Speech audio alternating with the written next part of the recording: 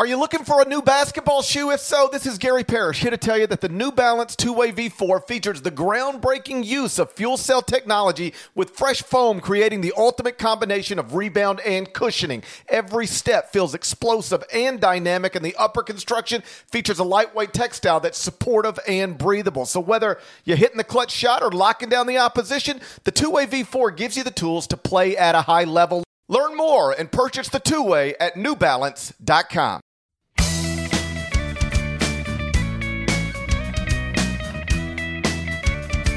Hey there, it's Gary Parrish. It's Wednesday, April 29th, 2020. Welcome back to the CBS Sports Eye on College Basketball podcast, where we sometimes discuss camel fighting and leaky black. Matt Norlander is here with me, and let the record show that the NCAA took a step this morning in an attempt to allow college athletes to capitalize on their name, image, and likeness. The Board of Governors, they've approved recommendations proposed by a working group. So now a formal proposal is scheduled to be submitted no later than October. The NCAA board should vote no later than January, and the new rules are expected to take effect at the start of the 2021-22 academic year. We're going to get into the details momentarily, but my main takeaway is that it's a step in the right direction, but not a big enough step because it doesn't meet the standard of California's law or the law that's scheduled to take effect in Florida on July 1st, 2021. That's a problem unless Congress creates federal legislation that supersedes all state laws. Is Congress going to do that? We'll see. The NCAA wants to restrict the market, and they don't want endorsement opportunities to be a recruiting tool. And as I've stated many times, restricting the market is just wrong and could possibly be illegal in some states. And how they think endorsement opportunities won't be a recruiting tool remains impossible to understand. On a teleconference this morning, Mark Emmert, Gene Smith, Val Ackerman, all smart people, were asked about these things, and they largely acknowledged they don't have good answers yet. The implication was that they'll have good answers eventually, but if you don't have them already, after months and months of talking and thinking about this, the reason you don't have them is probably because they don't exist. So again, step in the right direction, sure, but it's not a big enough step because anything short of a free and fair market is something short of a free and fair market. Norlander, where are you at on all this? There's a lot of spots to go here. I would disagree with you that they don't have good answers yet. I think they're unwilling to provide the answers that are on the table because what we had on Wednesday at the end of April was something that we had been moving toward. Now, for those listening to the podcast that woke up on Wednesday or maybe saw Tuesday evening that this was coming, it probably came as something of an, oh yeah, by the way, given the COVID-19 situation that we've been enveloped in for 6-7 weeks now. But this was always the timeline. The NCAA is meeting that timeline here. So what was unveiled, we'll get to the details in a minute, but what happened on Wednesday and what it all means is the train arrived at the station, albeit, easily decades late, but in the scope of what the NCAA is trying to do, this is a punctual advancement of what they're trying to get done. It was always going to be in April when the Board of Governors reviewed the recommendations from the working group. Okay, that's with Gene Smith, Val Ackerman, and others. They're the group that spent all this time trying to come up with a plan. Why did they do this again? Because the FBI busted college basketball. Mark Emmert started the Rice Commission. The Rice Commission says, here's what we think you should do. The working group said, okay, we're going to take all this, try and come up with our own ideas. And so here we have arrived with what we have overall. Now, I will give credit to the NCAA for getting to this point. If this had not happened, if we were still on pace for something to be officially voted into action in January of 2021, and we got to say July, and we didn't have what happened today happen at all, I think the NCAA would have been ripe for criticism. So at the very least, we arrived at this point. It is saying, and it is a monumental official progression for the NCAA, we are going to now allow college athletes to make money. Okay, there are going to be stipulations. There are issues that GP has, that I have, that the general public has with it. But regardless of all that, Parrish, we agree this is actually a historic thing right now, what we saw today, because the Board of Governors voting this into action is essentially a rubber stamp. All it needs is a vote in January at the convention next year, and that's a guarantee. The fact that this happened today means that when it comes January and becomes official on the books, it's now an inevitability. Definitely a significant development. That's why we're talking about it. I do think the details, as they get ironed out, will be the most interesting aspect of this. Because when I say they don't have good answers, I mean that one time after another, whether it was Gene or Val or anybody on the call, they would say something to the effect of, there's still a lot of things to work through. Yeah, we still have to figure that out. Yeah, we acknowledge this is a difficult thing. Yeah, that's obviously the toughest question to try to answer. They don't quite know exactly how they're going to implement these restrictions, but they definitely want there to be restrictions, and they definitely don't want this to be as used as a recruiting tool or a retention tool. Now, I guess I would say the same thing now that I said when they initially acknowledged they were going to go down this path. When they said we don't want it to be a recruiting tool. Well, how? How are you going to prevent it from being a recruiting tool? And they still don't have a great answer for that question. And the reason I think they don't have a great answer for that question is because I don't think there's an answer for that question. I don't think it exists. I think what they're trying to do, what they state they're trying to do, is an actually impossible thing. Because even if it goes unsaid, it will be understood that if you were the quarterback at Clemson, you stand to make more money in name, image, and likeness by capitalizing on your name, image, and likeness rights than if you are the quarterback at a lesser program. Like that, it might not be put on a card and put in front of you, but it will be understood, at which point these things do become recruiting tools. You're right. It might not be said, but it will be understood. I think that's an inevitability with all of this. There is a central issue here that still has to be untangled by the NCAA, and frankly, I don't know if it can be. And it might be banking on, if not a Hail Mary, something of a long shot. Maybe Mark Emmert and his cohorts don't believe this to be a long shot, but at the center of all of what was unveiled on Wednesday, the central question remains: can the NCAA ultimately enact name, image, and likeness legislation? Not that appeases the masses, because that's just never going to happen. Short of a complete professional model on every single level, which is just not going to happen. That's not based in reality. You're not going to appease everyone. So not necessarily that, but it's more about the state legislators and the individual states that have already been aggressive with this in terms of their own NIL stuff and how that will conflict with any potential enactments from Congress and the federal government here. So since this came out, we have heard from people across the country at the state level in some criticism, some hopes, and some, oh, by the way, don't think that what you did here is going to absolve you of what you're trying to do at the national level. I'm going to quote a few politicians real quick here, because I think this, to me, is the most important factor in what we learned today and what we still don't know. So, for example, you've got Florida Representative Republican Chris LaMarca. Here's what his quote: "The recommendations today by the NCAA are about protecting their pockets, not student athletes. All we continue to hear are excuses from this multi-billion-dollar not-for-profit. Now they are shifting the blame for their deliberate inaction to the states that have passed meaningful legislation to protect student rights to earn a living. It is absurd and shows they care more about protecting TV and apparel deals than they do these young women and men who have worked their entire lives for this opportunity." Chris Murphy in my state of Connecticut, who has been one of the leaders at the federal level to try and get something done that's allowable on a California type of level for NIL, he said this proposal is one step forward, one step back. The NCAA wants to limit athlete endorsement deals in a way that could make them totally impractical, and the NCAA wants Congress to give it total power of athletes' compensation. That should be a non-starter. Representative Mark Walker, who is from North Carolina, has also been a part of a separate bill at the federal level trying to get this done.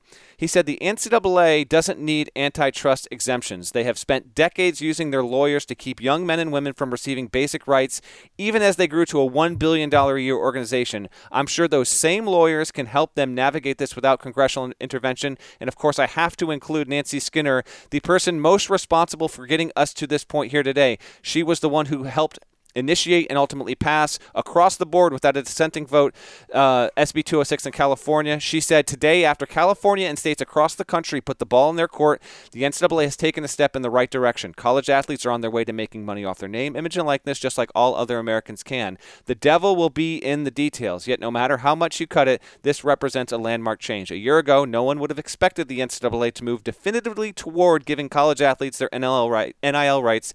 California launched a tidal wave with more than 24 states joining the cause to give student athletes their NIL rights. Before I throw it back to you, Parrish, all of that stuff that I just mentioned is tied around the big question mark of the NCAA wants blanket legislation about, okay, you can receive money, but here is parameter A, B, C, D, E, F, G, H, I, J, K, L, M, N, O, P around all this, or as they refer to 7 times on the call as guardrails. I freaking hate the word already.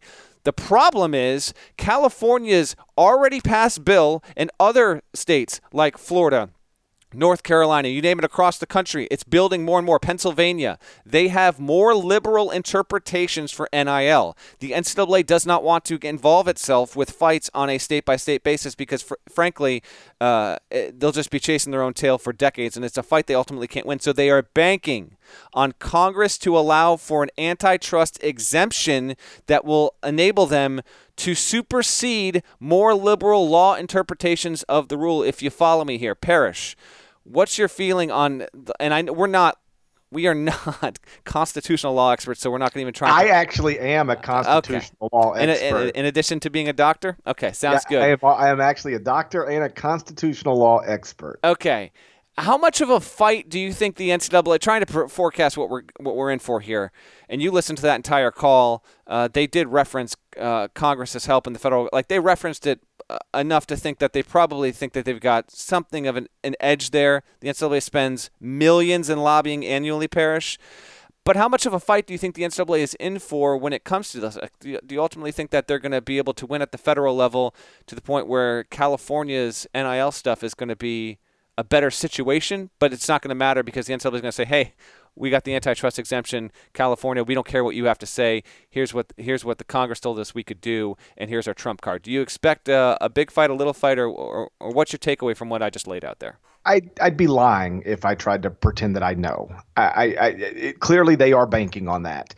Because otherwise, their interpretation of name, image, and likeness rights doesn't go far enough. Like that's what the lawmakers in California are already saying. Lawmakers in Florida are already saying. So they're gonna it's gonna be a must, or else this won't work. Because in California, my understanding is that there are no restrictions on what a student athlete can take. If somebody wants to give you $1 million to sign your name one time, according to the California law that will go into effect, the NCAA has no right to prevent you from doing that. And so, that's going to be a big part of this is can they get the help from Congress that they are practically begging for at this point? We'll see, but let's assume that the NCAA does get that for the sake of this part of the conversation, and they are able to implement these rules the way they want to, with, as you put it, parameter A, B, C, D on down the line. Well, one of the things they've made clear is that they will allow student athletes to be compensated for commercials, billboards, autograph signings, whatever. But it can't be outside of what the market suggests is normal. Well, how do you determine that? So Zion Williamson, within months of leaving Duke, signed a 7-year, $75 million endorsement deal with Nike. All right, that's more than $10 million per year. So that suggests to me Zion Williamson was worth that while he was at Duke or something close to that. So what if somebody actually wants to give Zion Williamson millions of dollars or the next Zion millions of dollars? How does the NCAA step in and say this is okay, this is not? For instance, sometimes I'll get asked by a sponsor, an advertiser on my radio show, hey, if we did this, this, and this, would you post about it on Facebook or Instagram? And I'll say, yeah, sure, because you try to help out your advertisers. Now, what they might do for me is just like cover a meal or give me some gift cards. Now, if you ask Kim Kardashian to do the same thing, it's going to cost you $1 million for her to post about it on Instagram. So how do you determine what's okay at one place, what's okay at another place? And by definition, doing something as a Duke basketball player makes you more valuable than doing something as a Duquesne basketball player. So I think it's really complicated to try to figure out in what ways they're going to restrict what's fair and what isn't, because in reality, you're worth whatever somebody is willing to give you to do whatever they're asking you to do. And I just think it really gets complicated. You trying to legislate that on a case-by-case basis all over this country. The essence of name, image, and likeness liberty is centered around an open market wherein entities or business people, whomever, for whatever reasons they want, if they want to give their money to a college player, they should be allowed to do it within federal law, but otherwise just let the market play out as it may. I was surprised to hear Ohio State Athletic Director Gene Smith say on the call that there's no cap to earnings for college players. That's a great thing. That's wonderful to hear. But in practicality, is that actually what's going to happen?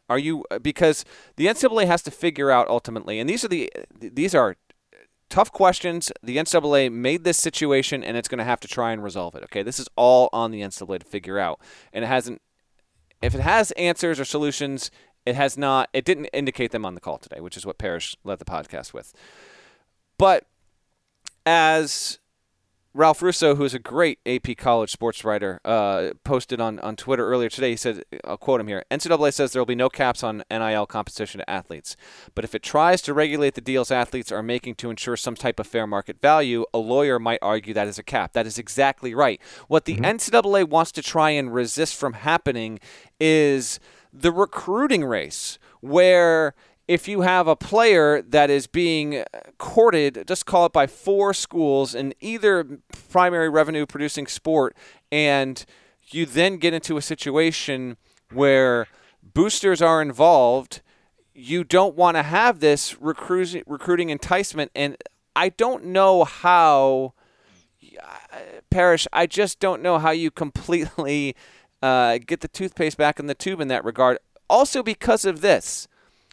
Boosters, by their very nature, are business people. They are rich. They have disposable income that they are willing to put toward athletic facilities, paying coaches out of contracts, helping to fund coaches who are coming into contracts. These are people that want to improve the status of an athlete from an athletic standpoint of the universities that they're connected to. And because of that, they have plenty of wealth. They own businesses. The legislation here allows for college players, not just off of what I think will genuinely be a big source of revenue on social media accounts like Instagram, or who knows where the hell we're going with TikTok and Twitter and all that stuff. I think that is a space where I think we're just entering into a fledgling era with that. But for other more traditional routes, you are not going to be able to avoid instances where a booster is going to be connected to a business that is going to be allowable for a college athlete to make money off of that. And so the NCAA has a big question, an issue to get its arms around, and I don't know if it ever fully can. It's going to ultimately write legislation that's going to be, I think, have to be both strict in nature and open for interpretation. And when you do that, I mean, you just pull apart a loophole the size of the Atlantic Ocean that anyone's going to navigate around. So that's another thing that I wanted to get to real quick here, GP, is just the booster situation and the inevitability that when it comes to trying to avoid recruitments and pay for play, I just don't think you can separate the two issues. Am I wrong? No, this is literally what I've been saying since the first time we talked about this. You cannot you can bring it all above board, but you can't put restrictions on it because it just complicates everything. Who are you to say what the best basketball player at Kentucky is worth to a Kentucky business owner who is also a Kentucky season ticket holder. Like, boosters have been throwing money at players for decades for nothing in return, just to do it. Yes. Just to do it. So, like, okay, now I can actually have you come to my business. I can actually be in a commercial with you. Like, what is that worth? And how do you? Okay, so they say, listen, we're, and again, they're very vague on the details, but essentially, we'll flag anything that seems like this is just really a disguise for pay for play. Okay, well, how do you figure that out? Okay, and really, the Kentucky point guard is going to get again. I'm just throwing out numbers, but Kentucky point guards get a $150,000 car dealership deal, and you're going to okay that one, but then like the North Carolina point guard gets something similar, and you say, well, this one doesn't seem right. What? Like, how do you decide those things? Like, by definition, if a business owner is willing to pay the money, that is what the market suggests this is worth. And beyond that, they just again, the problematic things here are they tie themselves to restrictions, and they tie themselves to it can't be a recruiting tool, because those are impossible things to pull off. Like, okay, here's another hypothetical, but you ask them the question. They don't know how to resolve this. They say it cannot be a recruiting tool. It can't be a retention tool. All right. Now, I'm just randomly throwing out schools. Maryland has a third leading scorer, and he wants to be the leading scorer, so he's going to transfer. But then all of a sudden, a car dealership or a bank or anything steps up and says, hey, listen, we'd really like to have you in commercials as long as you're a Maryland Terrapin, and we could make that worth $150,000 as long as you're a Maryland Terrapin.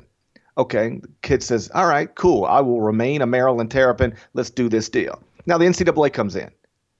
How do you determine whether that's a legitimate deal within your guidelines or just a way to keep the player from transferring? How do you determine those things? How do you determine intent? This is the ultimate Pandora's box, and because the NCAA is going to get rid of the amateurism model when it's dead and in the ground, this is the slow withering of it. It's not going to give up all this. I don't even know how the NCAA can even start to employ people or reliably trust an outsourced company to begin to look at all of this stuff. Because what's going to happen here, it's funny, like we talk about the transfer rule, like is it going to change, and there's a lot of cynicism out there, and rightfully so, about like the NCAA just doesn't want to have 3 to 5 to 7 people dealing with this paperwork. Are you kidding me? When you bring this in, it's 15 times the amount of work to do this. And the players, oh, by the way, they deserve every single one of these opportunities. This is the breaks as far as I'm concerned with the NCAA. If you've got a lot of thorniness here, it's of your own doing. If you were willing to be more liberal in your interpretations and not be so beholden to this notion of amateurism. See, you're trying to go with this with a half measure, and when you do that, you are just going to introduce many more issues. They're just going to pop up left and right there. You think people are frustrated with transfer waivers? Wait till you get them ruling on endorsement deals. What's legitimate, what's not? Transfer waivers, nothing compared to that. Absolutely nothing. And there are what will be intriguing here is once we get a year or two, particularly like 3 or 4 years from now, and this is in action, and whatever reality we're in, whatever's allowable, whatever's not, I'll be interested to see, one, the general market for all kinds of college athletes, how many, who can make real money, who can make, I'm talking like at least 5 figures, let alone 6, and the methods in which they'll be able to do that, the fallout from, we are clearly going through a recession that will last for a long, long time. How much that has an impact on it as well. It's interesting. If you think about it long enough, it gets frustrating in a hurry.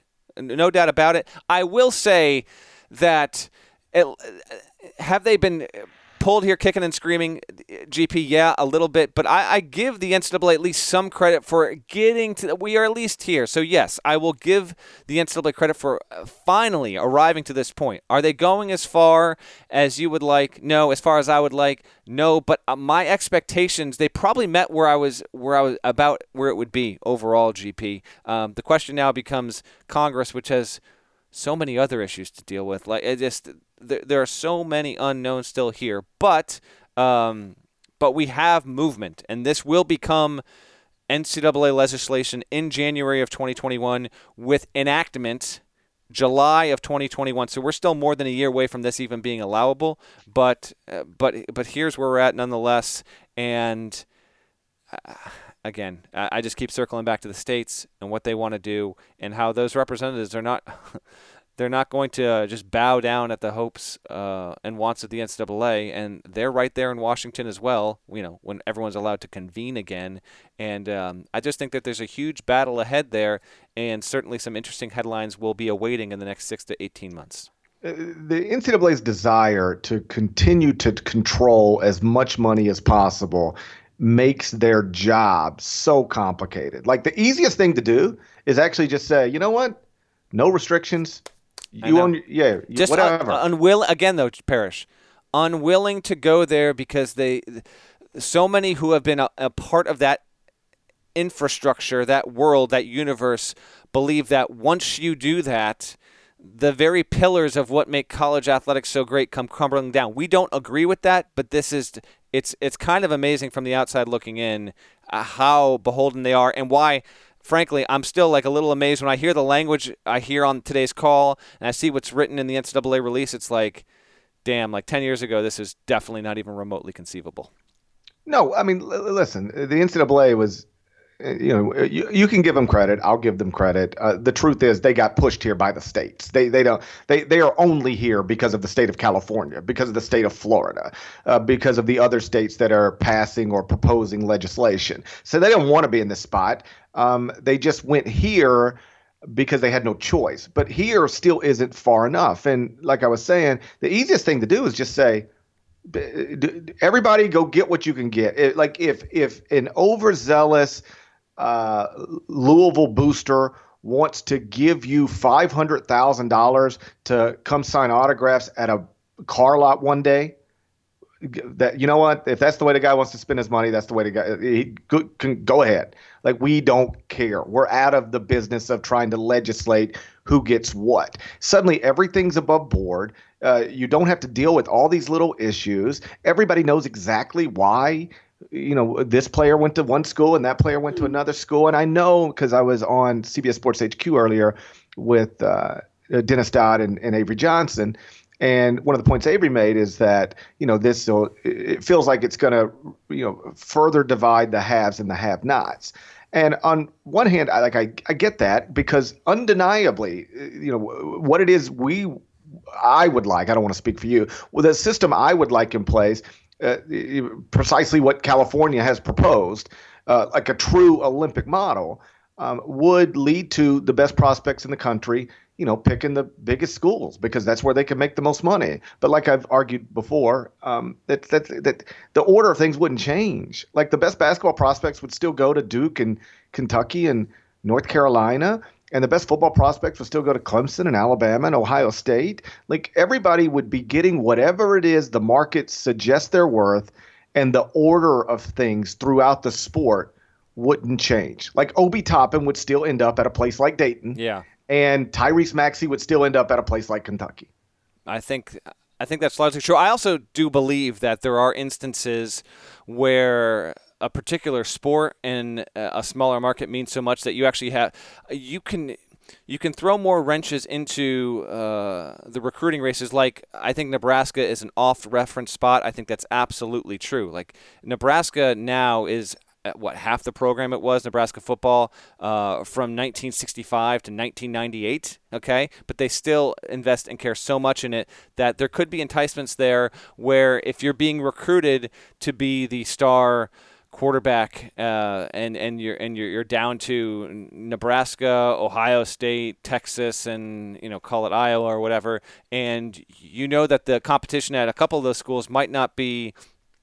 It might be tougher than what you're getting at Nebraska, and then you get that enticement on top of it. Well, maybe you choose that spot instead there. That's the kind of stuff that I'll be particularly interested to see, because it is unavoidable that how these different college towns, the cities that some colleges are in, 5 years down the road, evolve to, okay, if I want to go play here, not just like the fit, can I turn pro, the coaching staff, but now, me and my parents or my guardians, we care about our earning potential, our earning opportunity. You're just not going to be able to stop that. Last thing I have on this, GP, and then I think I'm pretty much tapped out on what we got here today, but willing to walk down any path you want to go.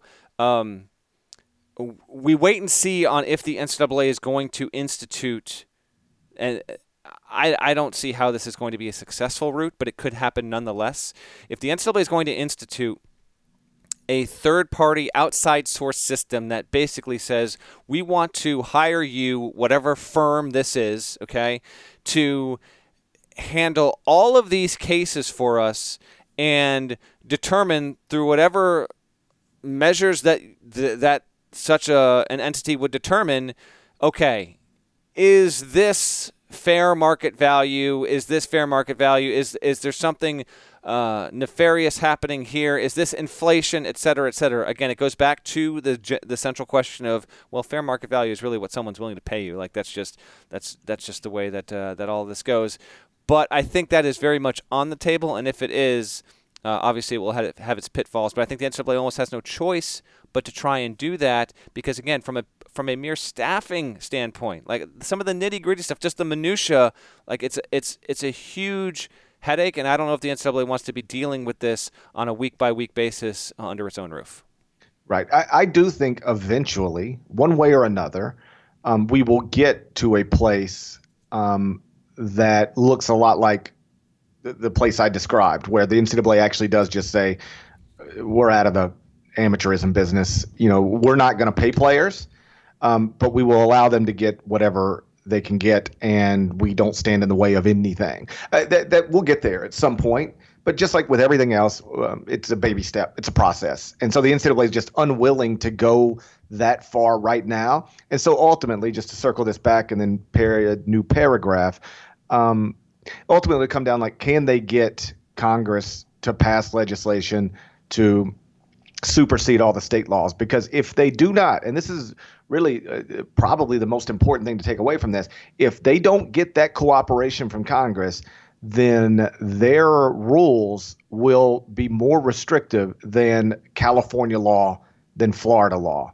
And so the same headbutting we were headed for, it'll exist. It'll still be there when we get to those laws going into effect. And so, we'll see. It's a significant day, but I would have liked to have seen the NCAA just go further. And by further, I mean allow student athletes to do what every other student on campuses can do, which is just accept whatever somebody is willing to give them. Like, I was a scholarship student when I was in school, not athletic scholarship, but I was allowed to work for anybody who wanted to hire me, and they could pay me whatever they wanted to pay me. I didn't have to clear it with anybody. I wasn't at risk of losing my scholarship if I took too much from the commercial appeal. Like, the idea that I had more rights than the basketball players or football players on the same campus, like it didn't seem right then, certainly doesn't seem right now. And so the NCAA stopped well short of that, or at least noticeably short of that. And it's unless they get that cooperation from Congress, it'll be a problem they'll have to deal with down the road. Let's move on. The deadline for underclassmen to declare for the NBA draft has passed. Now players have until at least June 15th to withdraw. Which decisions are the biggest? We'll get into it next. But first, check this out. The all-new Hyundai 2024 Santa Fe is equipped with everything you need to break free from the dull work week and embark on an adventurous weekend with your family. The Hyundai Santa Fe's features like available H-Track all-wheel drive, standard third-row seating, available dual wireless charging pads. You've got the H-Track all-wheel drive so you can take on those dirt trails and kick up some mud. Or the third-row seating gets your whole family in to experience the thrill together. The dual wireless charging pads make sure that no one gets stuck in the great outdoors with a dead cell phone. Think about those adventurous activities you can do, like me, taking a ski trip up with the family, maybe going on a camping expedition, anything and everything. Learn more about the all-new Hyundai Santa Fe at HyundaiUSA.com. Call 562-314-4603 for complete details. Robert Half research indicates 9 out of 10 hiring managers are having difficulty hiring. If you have open roles, chances are you're feeling this too. That's why you need Robert Half. Our specialized recruiting professionals engage with our proprietary AI to connect businesses of all sizes with highly skilled talent in finance and accounting, technology, marketing and creative, legal, and administrative and customer support. At Robert Half, we know talent. Visit roberthalf.com today. So the deadline for underclassmen to declare for the NBA draft has passed. There are 205 early entry prospects. Some are in the draft for good. Others might still withdraw. Norlander, I know you're working on something connected to all this. Whose decisions about whether to stay in the draft or return to school are going to impact the sport of college basketball most? I think we got a good 7 or 8 that are big stay or go decisions that could go either way. So a player that I wouldn't include in this is like a Luka Garza, who most expect to return. That would be a big boon, obviously, to Iowa and the Big Ten in general. And so I'm eliminating those kind of players that are considered definitely to return, and obviously eliminating the players who are gone for good. I took a look at the NBA's official list, which was released late Tuesday night. Looked at it when I woke up Wednesday morning. Here are the guys that I think are the biggest, because if they returned, they impact their teams, not only like their star potential for next season, but impact their team's overall projections in a preseason top 25, Sweet 16 level team, Final Four level team. So here's who I got. And let me know if you think if I missed anyone or who you would most agree with. This is no order in particular. I'd say Kofi Cockburn at Illinois. And what the hell, I'll say whether I think they're going to stay or return. Kofi Cockburn, I'll say returns. And if he does, he's got a great shot at being like a top 15 player in the sport, in my opinion. Xavier Tillman could be a first-team All-American if he comes back. Now, this was after I was not going to include Tillman on this list, but I had a conversation on Wednesday morning, and it appears – I think that he is gone. But it appears it is still kind of close to 50-50, not seen as a surefire first-round guy. So I put him in there. I think he's gone, but if he came back, that would just – where do you have Michigan State right now in your rankings, GP? Where'd you put him? Let me – you look it up. I'll go to the next one. I've got it. I've got it. Let's see. Michigan State is 11th in the top 25-1. And that's presuming Tillman's gone. You tell me Tillman gets back into the roster, I'm probably moving Michigan State up at least 3 spots in that case. I think he's that good. But we'll see. Corey Kispert at Gonzaga. I think he would get drafted. I think he will return. Just a hunch. Isaiah Joe at Arkansas, to me, is the next two. Isaiah Joe at Arkansas, Tyrell Terry at Stanford, I think are the two true 50-50. I can't decide what they're going to do there. It's too tough to tell. If Terry comes back, Stanford is already a pretty good team, and he makes them all the better. Fantastic prospect and really good college player. Didn't get quite enough due this past season just because Stanford was a little bit bumpy, but he's certainly on there. And then Andrew Nembhard, would he come back to Florida? I think there's some murmuring over if he did come back to college, might he even consider a transfer option there? Trendon Watford at LSU. Did you take LSU out of your rankings, GP? I did. I'm assuming he's gone. Yeah, I think that he's gone too. But if he did come back, I think put him back in. And then Patrick Williams of Florida State, a freshman with a lot of potential. We've seen actually Florida State have a couple guys leave after the freshman seasons, but actually return to be sophomores as well. So those are the biggest stair decisions that could go either way. I want to just real quick, GP, include 5 guys who are in the pool. I just think that it's way more likely than not that they return. I think Jared Butler and Maceo Teague at Baylor come back. I think McKinley Wright IV comes back to Colorado while his teammate Tyler Bay is gone. Philip Petrusev, who we talked about on a previous podcast, he's probably got an interesting situation. I just think he's coming back. I just don't think he's going to get drafted, so he returns. And then UCLA's Chris Smith, who was a high-impact player, I think he's ultimately going to come back, particularly on the news. Oh, by the way, Daishen Nix is done before ever starting at UCLA. He's out. Just, more minutes, more time for Chris Smith. They don't play the same position or anything like that, but I think that he will return for UCLA as well. Yeah, to me, I tried to look at teams that have a real chance to win a national championship if they get their players back. And Gonzaga's right at the top of that, and Petrusev is the biggest one. And, 2 other underclassmen have both declared for the NBA draft as well at Gonzaga. But Petrusev comes back; he's a first-team All-American, and the most productive player on the team that I think should be ranked number 1 in the preseason. It's what makes his situation so interesting, because sometimes guys are picking between, being a second-round pick or going undrafted or coming back to a whatever team.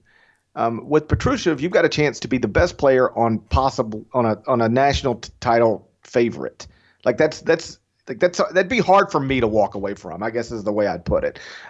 So he could do whatever he wants. That's my answer, stock answer on all of these decisions. Do whatever you want. It's your life. But I'd have a hard time, I think, walking away from what Petrusev would be walking away from, which is one more year of being an awesome college basketball player for a team that should be ranked number 1 in the preseason if you're back. That's a pretty rare thing for somebody to have an opportunity to return to that. So for him to have that opportunity, like I said, it's a lot to walk away from. Garza, I don't know anybody who thinks he's not returning to school. Somewhat for the same reasons. You could come back, be the preseason National Player of the Year and a preseason top 10 team. That's a hard thing to walk away from, particularly when your options aren't and I should rephrase. It's one thing when you could come back to school and be these things or be the number 1 pick in the draft or the 6th pick in the draft. Well, then it's it's time to go. But when you're choosing between second-round pick or not picked at all in these things, I just think it's a little easier to come back to school. Saddiq Bey, I think, has left the door open to returning. I don't think that he is. Yeah, I don't think so. Yeah. Yeah, I don't either. But if he came back, you could make a case that Villanova could be the favorite to win I would the have national that. GP, sorry to interrupt. Yeah. If that happened, I would actually, if you told me Bey was back and they would bring everyone back, Jeremiah Robinson Earl returns, I would actually put Villanova over Gonzaga, even if Gonzaga returned all their players. I think Bey is that good. Yeah, that's reasonable. So he could return to a championship team, but again, I don't think he's returning. And then you mentioned him, but Jared Butler and Maceo Teague. I think Baylor, I've got number 2 in the top 25 and 1 right now. It's based on both of them coming back to school. So, do you want to be a second-round pick, go undrafted, or do you want to come back and be key players on a team that will be good enough to go to a Final Four, maybe even win a national championship? That's what they're largely picking between the same things that Petrusev and Garza are also picking against. The thing that makes Saddiq Bey different, he's a projected top 20 pick. He's to come back to school, he'd really be passing on something that the other players mentioned just won't be passing on. I agree. A couple guys that did return that I just want to note that they're coming back, and I think that big impact players: Trayce Jackson-Davis at Indiana, Neemias Queta at Utah State, Scotty Lewis at Florida, Jeremiah Robinson Earl at Villanova, Matthew Hurt at Duke. I think of all the guys that are just underclassmen who are coming back and stand to have big years the following year. Queta was he was a little bit of a disappointment. I know he had some injury issues there. I expect Scotty Lewis to kind of break through his ceiling finally. Jeremiah Robinson Earl, I think, is going to be a terrific sophomore, and then he's a 2-and-through kind of guy. Trayce Jackson-Davis just should help Indiana's overall situation. I would think he was a wonderful freshman, borderline top 5 freshman in America last season. And then Matthew Hurt, he had some flashes, but he wasn't the kind of player in Duke's system that I think Duke fans were hoping he would be as a freshman, and that I think that he can be as a sophomore next season. I will note there were few, and I did expect this. There were fewer overall entrants into this year's pool versus last year's in terms of specifically college underclassmen. It was 163 this season. Last year was 175. The year before, 181. The past 2 seasons and this one were when rules about having an agent in addition to deadlines and just more liberties provided to underclassmen. So those numbers aren't surprising in terms of them jumping. For comparison's sake, 2016 had 117. This is per Jonathan Gavoni, who does such wonderful research work. I'm looking at his numbers exactly, just so I want to give them proper credit. 117 in 2016, and then before that, underclassmen, 48, 45, 46, 49. It's amazing how big the jump is. But it was fewer this year because of the COVID-19 situation and coronavirus. And I do think that we'll probably get fewer underclassmen remaining in the draft pool this season versus last, when it was like north of 80, and obviously those guys didn't get drafted, but they thought that there were opportunities at the G League level, two-way contracts, Exhibit 10s, overseas opportunities. I haven't spoken to one person who believes that the COVID-19 situation isn't going to have real tangible effects on the nature of basketball economics in this country and overseas, and you can't get the proper feedback as well. So my point here is that if you're a fan of a given college team, no matter what college team that is, I think there's a higher percentage that you might get that player back, provided if he's not projected as a draft pick or on the fringe. I think that there's just a better chance they'll come back, which is a benefit for college basketball, Parrish, in light of what we've seen this week, where you have Daishen Nix pulling out of his commitment after he signed with UCLA to go. He's the third guy to do the G League pathway program and all that stuff. And I understand the NCAA and college basketball have kind of taken their own hits there, but I actually think it could benefit in a matter of the next 4 to 8 weeks when we finally look up and say, oh, okay, this was the number last year. 85 or so kids, underclassmen, stayed in the draft pool. I wouldn't be surprised if that number actually dipped below 70, but that's just a guess. Well, to tie all of this back together to the initial topic, I do think going forward, you'll see that number go down after the name, image, and likeness rights rules are implemented, whatever they look like, because right now there are some players who literally choose between going back to college or just being in the G League. And I don't mean the G League program like Daishen Nix, Isaiah Todd, Jalen Green, but just like, I'm going to go play in the G League for, $40,000, $50,000, whatever it is.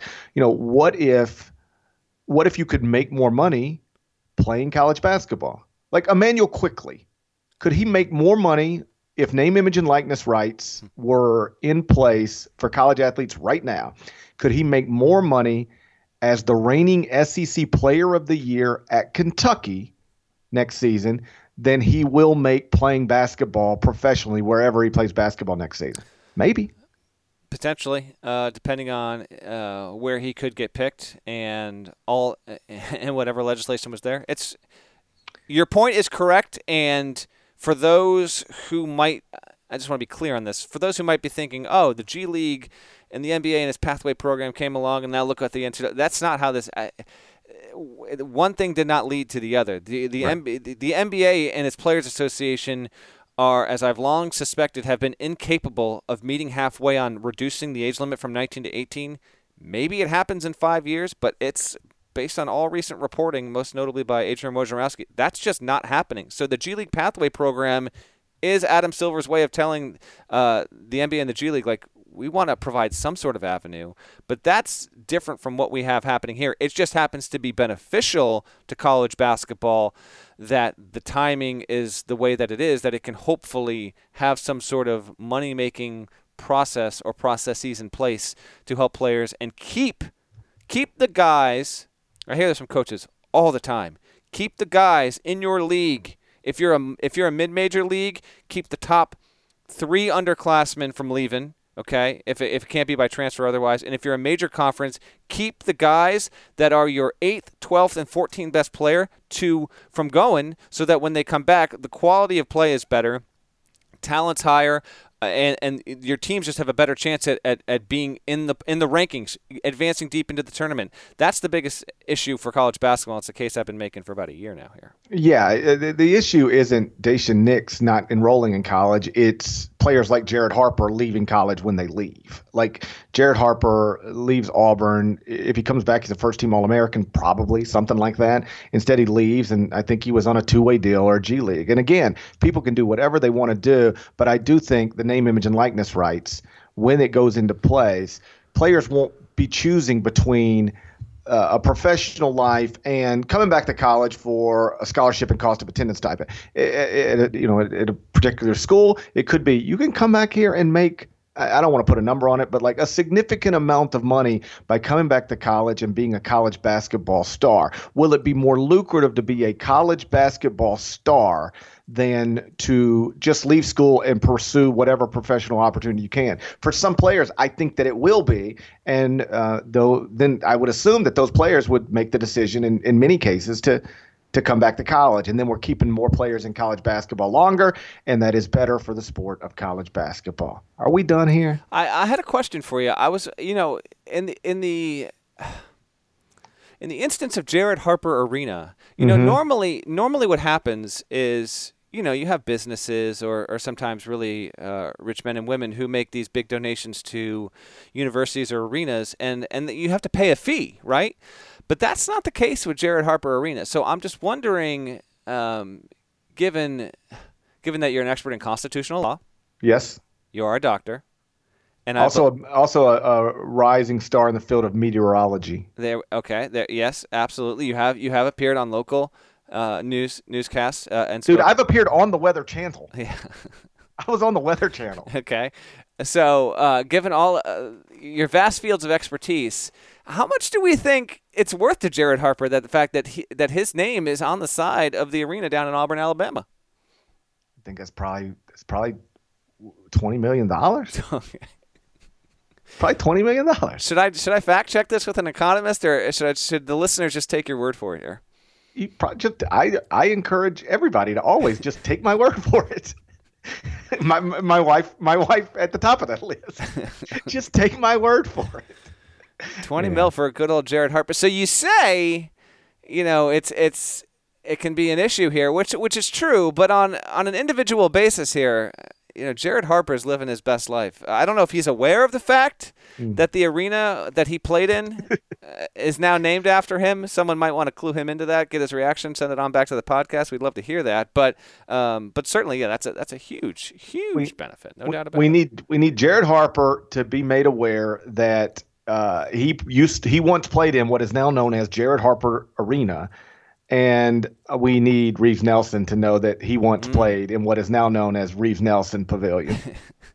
What's Reeves Nelson's new name though? What is it? Oh God, I forgot. He's got a whole new name. Yeah, he's not Reeves Nelson. He's I think the word one is in it, right? I can't remember. I've completely lost it. I had it on a previous podcast. The only other I'm gonna look it up. Reeves Nelson, his name is so for one? Yeah.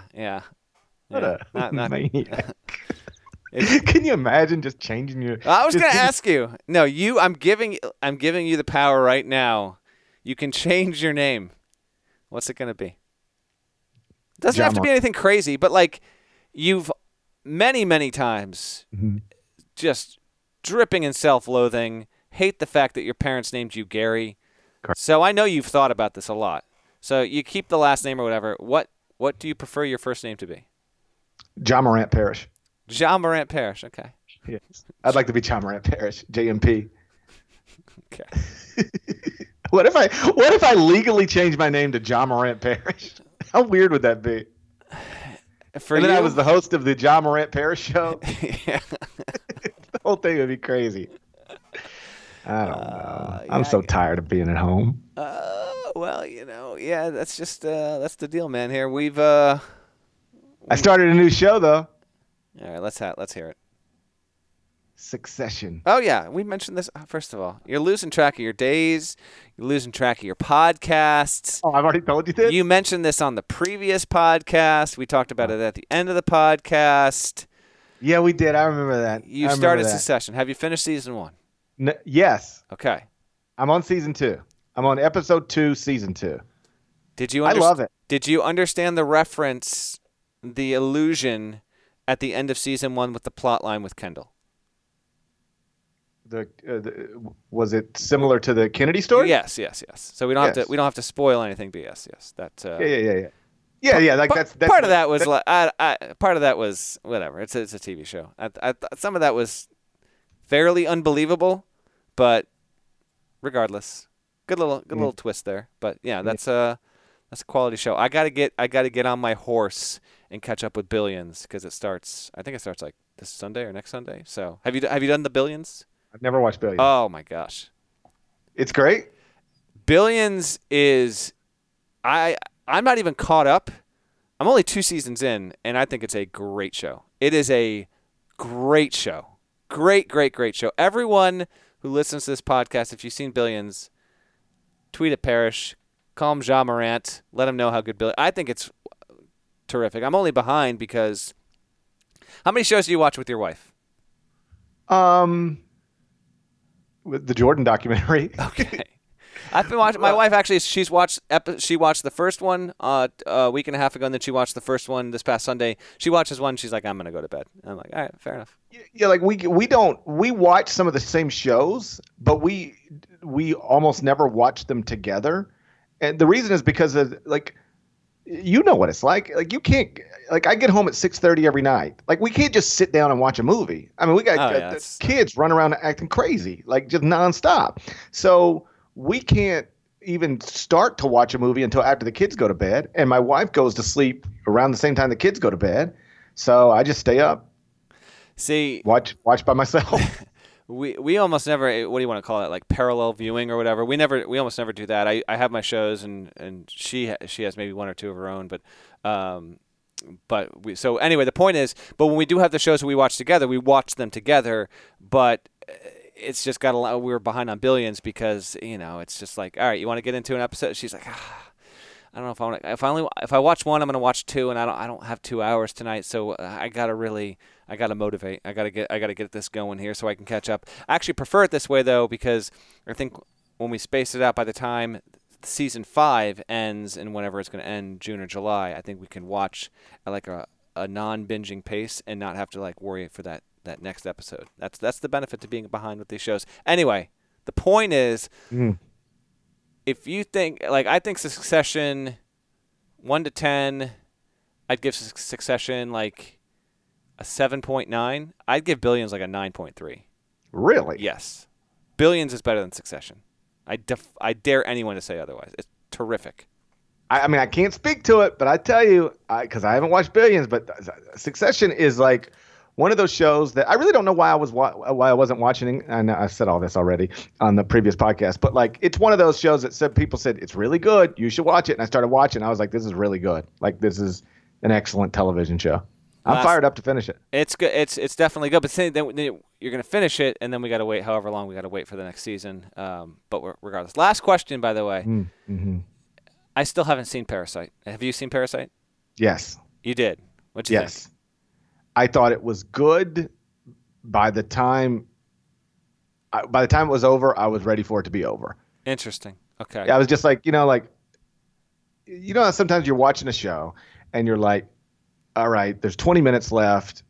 Like, I'm ready for this to be over. Or you just like, it's a totally enjoyable. How about this? I watched the Jordan documentaries. They're, from my perspective, they're great. I never want them to be over. I agree. Parasite with about 30 minutes left, I was like, all right, it's good. I guess it's the best film of the year, but I'm ready for it to be over. So whatever that means. That is on my. I wanted to watch it 2.5 months ago. Never got to it. So that's the next movie that I'll do is Parasite. The problem with so many great television shows being available is I don't watch movies anymore. I am with you on that. I know. I don't watch movies. There's movies they come out and I go, "Ooh, I'd really like to see that," and then I never watch them. You know the movie that I want to see though. Have you ever listened to a podcast and you get to the end, you're like, I'm ready for this to be over? Yeah, we hear you. Very meta right now. I haven't seen. I don't think it's like anything great, but because I know I love the music and I'm actually interested by the concept of it, I'm sure it's flawed. But I want to see the Beatles movie Yesterday. Have you seen that? Right. I haven't seen it, but it's one of. I don't think the reviews were great. I don't think they were, but I'm still. A guy wakes up. And he's the only one that knows all of these Beatles songs. No one else knows them. And so I guess he has something of a music career after. I don't think they were great, but I want to see it anyway, just to see what happened. Anyway, we're just talking because we know as long as we do this. You should cut. Just let me go. Let me do the shouts, and then you can delete all like the last 2 minutes. No shot. We are doing this because our significant others, our wives. Well, at least my wife's home. Maybe your wife isn't home, but I know as long as I'm up here doing this, it's like I'm good. I'm in my own little sanctuary because once it's done, I got 2 little cretins, lovable. But they're waiting for me. Yeah. They're waiting for me down there. And that's what I'm about to run into too. I am. Somebody asked me yesterday, what are you most looking forward to getting back to normal? I was like, kids going to school. I'm most looking forward to my kids going to school.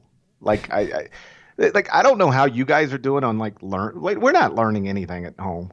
Like we're not living up to our parental responsibility. I'm doing okay. Yesterday I did R words with my 4-year-old. What we do is you got to have 20 words that start with the letter. He's got to know it. So let's see if you can just real quick here. Give me 3 R words that come to mind. We'll see if they're one of the 20 my son gave me. You want me to do this? Yeah, give me 3 words that start with R. You're testing my knowledge of R. I just want to see if your mind matches up with my son's. 3 words that start with R. Can be anything. Go. Railroad. Railroad is not on the list. Okay. The next R word that popped into my head is definitely not on the list. Then don't say that one. Reading. Reading is not on the list. Running. Running is on the list. He gave me reindeer, rabbit, Rex, because he loves T-Rexes, record, rain, room, red, rocket ship, running, remote control, rat, rhinoceros, reptiles, rug, rascal, relaxing, rough, robin, rocks, and rack. Pretty good. There we go. What was your R word? Can you say the R word on the podcast? That's not the word I was thinking of, by the way. Although that word did pop it. Oh, you hold on. What? I thought you asked me if we're allowed to say the R word on the podcast. What's the R word? You don't know the R word? No, I don't.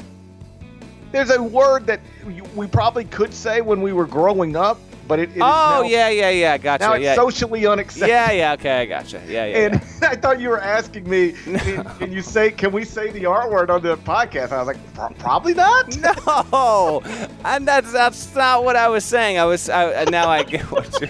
I get. The R word that popped into my head that I knew was not on the list was reminiscent. Reminiscent. He's 4. That's why reminiscent. I on the list. I was actually surprised he gave me rocket ship and well, he likes rhinoceroses. But anyway, the point is, that's the learning we're doing. It's actually it's pretty solid because he gets into it. So I guess good luck with it on your end. But I'm trying every single day to do a little bit of that stuff, and it's frustrating, but it actually genuinely can be fun until my 1-year-old comes along and bites me on the arm, and then it's over. Yeah, like if I try to tell my 3-year-old to give me 20 R words, he'd just be like, no, like and then he'd throw a rock at a glass shower door. Not good. All right. You want to give the shouts? Shouts to Devin Downey. Shouts to Chester, South Carolina. Shouts to Terry Tico. Legend. Shouts to Larnell. And please go subscribe to the Eye on College Basketball Podcast via Apple Podcasts. It's not like you have to listen to the very end. You do, actually. So go subscribe. That's the best way to get the latest episodes right in your phone. And we will talk to you again real soon. Until then, take care.